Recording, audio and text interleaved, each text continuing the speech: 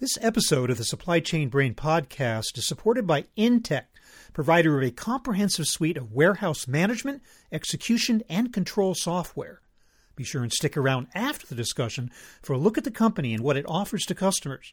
But now, on to the podcast.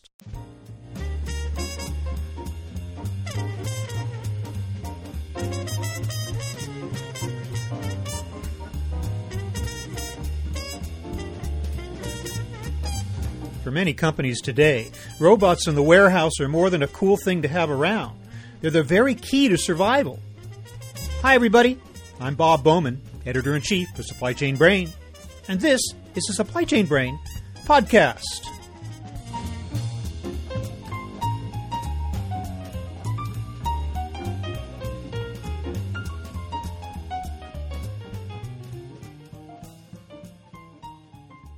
Robots in warehouse and distribution facilities have been with us in one form or another for many years now. But what began as a move to automate a few discrete tasks has blossomed into a technology that encompasses virtually every aspect of warehouse operations. Today, robots are an essential tool for retailers and distributors to keep pace with the relentless demands of consumers for faster turnaround on orders, even at a time when some elements of the supply chain have come to a near halt. On this episode, we talk about the state of the robotics art with Martin McLean, president of Intech. We'll discuss where and what kind of robots fit into the distribution picture today, as well as their natural limitations.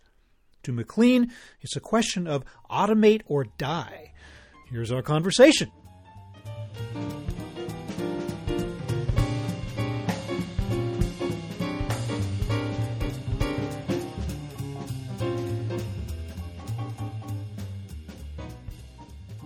Martin McLean, welcome to the show.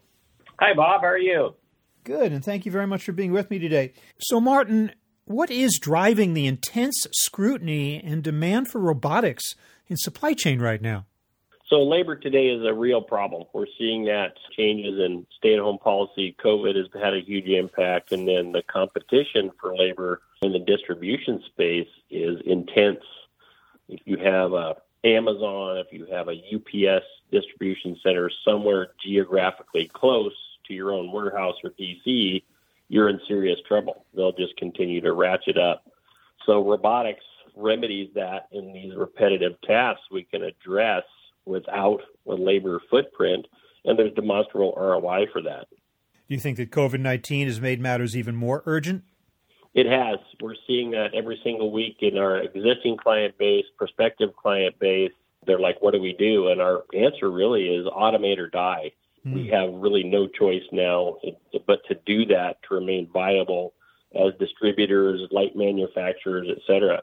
The labor pool is just dried up. There's a drudgery element to a lot of stuff that happens in a warehouse. Workers today don't want to do the dredge work. And so what we see is robotics being able to replace that drudgery work for these repetitive tasks, demonstrable, repeatable tasks that can be repeated over and over again. Robotics are perfect for that. Okay, so what kinds of robotics specifically are you seeing in use right now in warehousing and in distribution environments? Autonomous mobile robots, we're calling them AMRs in the industry, are gaining a lot of traction. Some big providers out of Europe, out of China, also domestically for these autonomous mobile robots. They're able to be programmed simply and put into the system very quickly without a lot of overhead to do these simple repetitive tasks. Walking around, moving product from here to there are things we just don't want to spend labor on when we can have a robot doing it 24 hours a day, 7 days a week. They don't call in sick. They do need maintenance. But these things satisfy that need in the labor pool where we don't need human judgment. We don't need human interaction to get these things done. And they're making a lot of headway in the industry. There's so many different tasks that robots potentially could do. What about articulating pick robots specifically? They're making some real progress in the warehouse today. How are they being applied to operations? Almost orders of magnitude changes in that industry and that particular part of the robotics, articulating arms with the intelligence to discern products, mixed products, in a single bin or carton or tote. For example, I've seen robotics now out of Boston. There's a great company out of Boston, and their robots can look into a bin and find the tube of toothpaste mixed in with shampoo bottles, ibuprofen, Tylenol, the whole thing in a single box. They're smart enough to see it, find it, articulate their arm in a way in which it allows them to grab it out of there, and then make repeated attempts to actually get it right, or give up and just find another toothpaste tube in there and grab it. That type of robotics with the intelligence behind it, the software is amazing to be able to basically learn. These robots are learning what the product base is and what to fulfill, and it doesn't require a human to interact with them. What about the learning process? I mean, to bring robots into a specific facility that has a particular kind of product, do you have to spend time, quote unquote, training them to recognize the products within the four walls of that facility? No, that's where it gets down to, we feed the robotics in the industry a discrete task. We say, get this tube of toothpaste, and there's a reference to images of that tube of toothpaste. They know it's Crest versus something else, and they can look in there and they go, okay, there it is. This matches what I've been required to do. Grab the tube of toothpaste, put it into a takeaway tote or carton, and away it goes. Your tube of toothpaste ends up on your desk or on your front porch or in your mailbox. And then there's also actions, even if the robots aren't equipped with arms or articulated types of technology, they can certainly help to direct humans to the pick face and reduce a lot of travel time around the facility for people, right? Yeah. So Amazon's distribution model is based on an acquisition they made back in, I believe, 2012. It was Kiva Robotics. And this is a goods-to-person solution. These robots bring shelving, vertically stacked shelving, and bring it around to an operator or associate and present the product to the associate. And their job is simply to find the product and put it into a takeaway container. So they're not traveling, and we're not paying people to travel, an expensive habit. Instead, these robotics are coming around, and recently, for the first time ever, I believe, you can find some video of an actual Amazon site in production, and you see how these robots are put to work. Today, because of that, what happened in 2012, there's many manufacturers now providing the exact same technology. This is very simple technology. It's a goods-to-person technology. All we're doing with these robots is we're finding movable shelving where goods are needed. We deliver those to a person. The person grabs what's needed out of the storage that's been presented to them by this robot, a form of autonomous mobile robot, and then the robot takes that away when it's done. Very discrete tasks, but the drudge, the menial labor of walking to product is completely eliminated. So right there's an immediate payback on the robots themselves, and then the associates have a much better work environment rather than doing something repetitive like walking all day. Is there a potential within a robot-equipped facility or a warehouse to eliminate conveyors altogether? I mean, they're sort of like the poster boys of old-style warehouses. Can you actually run a facility without them at all? You can. We're seeing that today. A company we know, an integrator, just implemented 500 robots this year, and there's no conveyor in the system whatsoever. So we've taken out fixed, very expensive equipment that goes in terms of conveyor and the infrastructure that conveyor needs in terms of power and sometimes compressed air. And we simply put in low-cost autonomous mobile robots, and they move product around. And that product can include being a complete sortation system to get the product to the right shipping dock at the right time with the other product for an order and bring it all together. And this is just another form of AMRs in use today. A big conveyor system can take months to build out. AMRs can be deployed in an afternoon. And they're fixed, too, so it's hard to adjust them when you need to adjust the needs of the facility. Yeah. Or I guess the robots can just about go anywhere. Now, of course, in many ways, we know that robots can outperform humans in certain physical tasks, but can they do it with an actual, I guess, a demonstrable return on investment, what it costs to equip a facility with these things? Does it make sense from an ROI perspective? It does. The ROI is out there. Studies have been done. The figures are easy to come up with. A simple time and motion study of an associate, you find out that in warehouses today, 60% of their time is walking. If we remove that 60% of their time and we're simply leasing an AMR or another type of robot, that lease rate is well below what it's going to cost for the labor to do that. And that AMR is running 24 hours a day. So we get a lower cost to do this menial dredge work, and they're working 24/7 in a single instance. You can't beat it. But outperform does not necessarily mean completely eliminate. There is indeed a role for people in these facilities, is there not? If so, what is it? There is a role. Where we want people is when we need judgment. Inbound, often operations require judgment. Did I receive the entire purchase order? Are these goods damaged? But you can make the case today, there are robots today detecting damaged blueberries coming off of conveyor lines. So the robotics is even there for that. But there are positions where judgment is necessary to see damage, to see discrepancy, something that's outside the norm, meaning we don't have a discrete, repetitive task. That's often happening in the inbound part of an operation. But as we get deeper into the operation where everything is known, where the product is, where it has to go, then AMRs and other types of articulating pick robots are a great fit.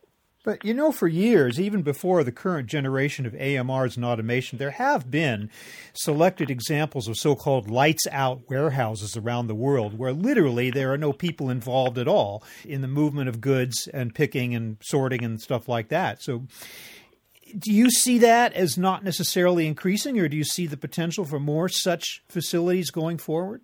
That's a great question, Bob. We've seen AGVs, automatic guided vehicles, for decades now. The problem with those is they are an infrastructure installation. They need wire guidance in the floor. They need something that guides them. And today everything is Wi-Fi, Bluetooth, and programmable. So the AGV has been replaced by the AMR, and they're very flexible. So we don't have to have an infrastructure around that. And so that's really the evolution with robotics today, is they're easily programmable, easily fit into a simple task. You might have a simple task moving finished goods from, say, a manufacturing or assembly area into finished goods area, and you're just pulling these things over, and the robot just repeats the task all day long. And then as you grow that area of your business, you add another robot or add two more without having to add more conveyor, more capacity, or even going out and finding a facility that's 30% bigger and moving everything over there. Why would you need to do that? Also, it helps you adjust to peak season surges and dips as well, does it not? Absolutely. If you're on a lease basis and you need six more robots for a peak season, Black Friday hits, then you just deploy the 6 robots repeating the same task that the other ones are doing. The so-called programming or setup's already done. They already know the task. Very, very quick to do. And peak seasons today can be all over the place. When you look at Mother's Day, Father's Day, Valentine's Day, Halloween, for some of these distributors, they're impacted by all those things. We've seen that with candy makers and fine goods, where the different seasonalities can be 6, 7, 8 times a year, but that's not their norm day to day. As opposed to viewing a robot as a shiny new object that's exciting to acquire, how would somebody assess whether their operation actually is a candidate for a type of robotic system? You're looking for applications which have a task that can be repeated, and that might be many different tasks, and applying one or more different types of robots to those tasks, and that's what you're looking for. You're looking for basic time and motion study. Do we have people, associates in our business wasting time on non-value add? So where the human comes in is value add is still there. There's still going to be a demand for it. And I think the demand for really good labor will drive up what we see in hourly rates and salaries for those. But you have to have demonstrable tasks. They're easy to spot if you have experience in it. They're easy to measure. What are we seeing here? What's the actual cost? Those are hard costs. They're very easy to determine. You can look at, I'm spending $300,000 a year in labor moving product A from here to there. Very easy to measure. You get the numbers on the AMRs, what's it cost to actually rent them, lease them, buy them, and put them on the floor. And then the numbers are there. And if they're not paying off in short order, then you don't have a fit. But it doesn't take, it's not like a complete system design, which might take months and months to actually ascertain where the conveyor goes and what rates it has to have and what the peak hours it has to support. This is much simpler. But it's not an automatic equation where you say, okay, a small warehouse is better or worse than a large warehouse or a particular type of product or a particular industry. It sounds like these robots can be deployed across multiple types of scenarios within a warehouse. They really can. The great thing is that a very small warehouse that's wasting time in one particular area of the operation or maybe pre or post assembly might benefit from a single robot that costs $25,000 a year, or they lease for $1,000 a month or something. But you might see this in gigantic distribution centers where everything seems very automated, but all of a sudden they have to make major changes because their volumes have gone up 30, 40, 50%. And they either can't or don't want to invest in more infrastructure. How do we address that big problem in a big distribution center? And we're seeing robotics as the fit. Okay, again, it sounds like a very attractive proposition, but I imagine there are some hurdles that one has to surmount in order to adopt or deploy a robotic system. What might some of those hurdles or obstacles be? Well, today what's happened, robotics are well in advance of what ERPs can support. An ERP system, even an ERP's warehouse management system, really are not set to deal with 10, 20, 50, 500 robots running around on the floor. So today's warehouse control systems and warehouse execution systems are really going to be necessary to bring all of this together. How do we bring ERP data, even from a warehousing module, and turn that into discrete executable tasks in a fleet of robots and even associates, and bring this all together quickly? We can't spend another year integrating data from an ERP to an intermediary solution that talks to the robots, that gets data back. These kinds of solutions that we're looking at today are implemented in a few months. We're not talking 9 months, 12 months, 18 months, where we see some of these big giant WMS systems or ERP systems. We have to go fast. It's back to automate or die. So the software management systems have to play a little bit of catch-up. But meanwhile, as with any technology, I'm sure robotics technology is evolving. In years ahead, what additional types of tasks and applications might robots be taking on that they can't do now? I can't even imagine. I try to look at things are moving so quickly. The evolution is so fast, and the ingenuity is amazing. But we're taking today discrete menial tasks, and the example of the robot that I saw handling a distribution line for blueberries, individual blueberries are picked out, they're singled out as the blueberry comes past a camera, and a robot determines if the blueberry is okay to sell, and if not, it generates a little puff of air at the exact coordinates to push that one blueberry off into a bucket going at high speed. It's just fascinating. So where do we end? I don't know. What we're going to see is, like in the articulating pick robots, the software and the ingenuity behind it is going to expand further and further into what we consider judgment areas, in that we can judge if a blueberry is good. We can judge if that apple has a bruise. We can judge if this packaging is damaged in any way, and should it be sent to a human to actually intervene. Otherwise, we can just stream that product into a distribution center. So the horizon for this, and for people in the robotics field, and even people coming out of universities, this is huge. This is a huge opportunity for the up-and-comers.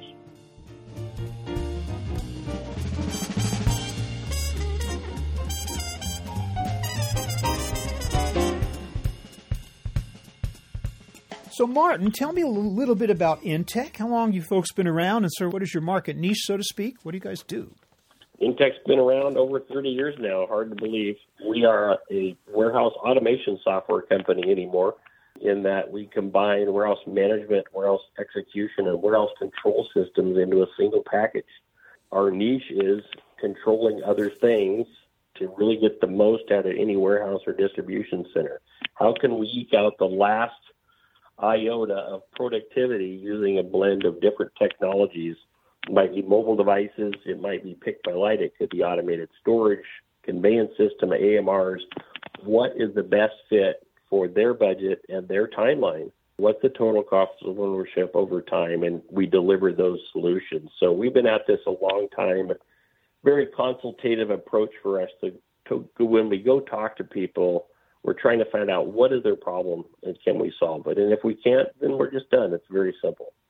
we've been talking specifically about robots and AMRs, so could you be a little more specific about your own systems and software, how they help to handle this new technology? Because you said that you had referred to a gap before in some underlying management systems.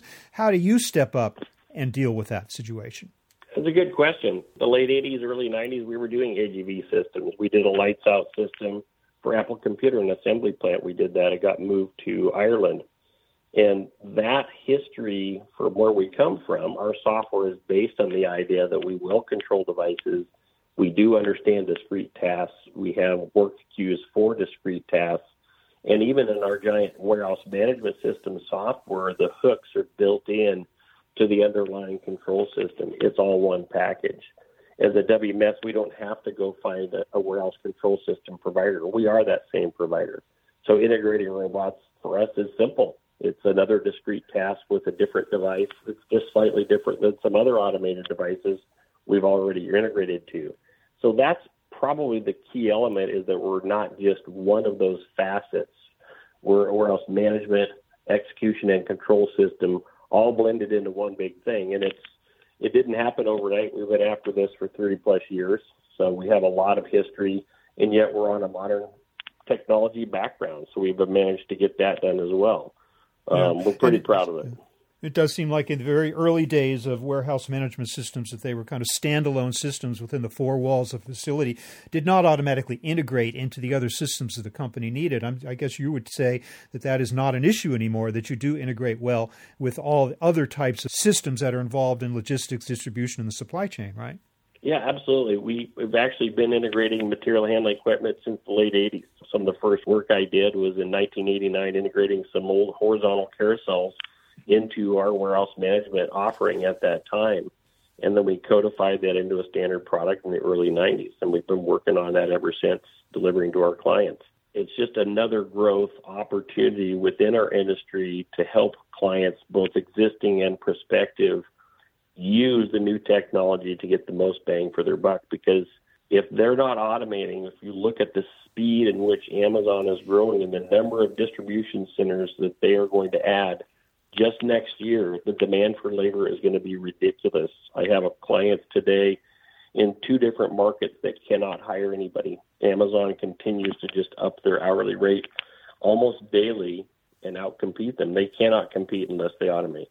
Martin McLean of Intech, I want to thank you so much for joining me in this fascinating discussion about the present technology of robotics, of AMRs, and the future as well as talking a little bit about Intech. Thank you very much for your time. Appreciate the time, Bob, very much. Thank you.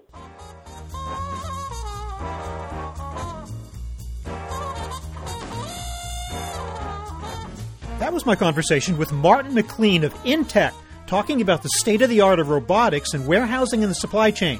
We thank Intech for sponsoring this episode.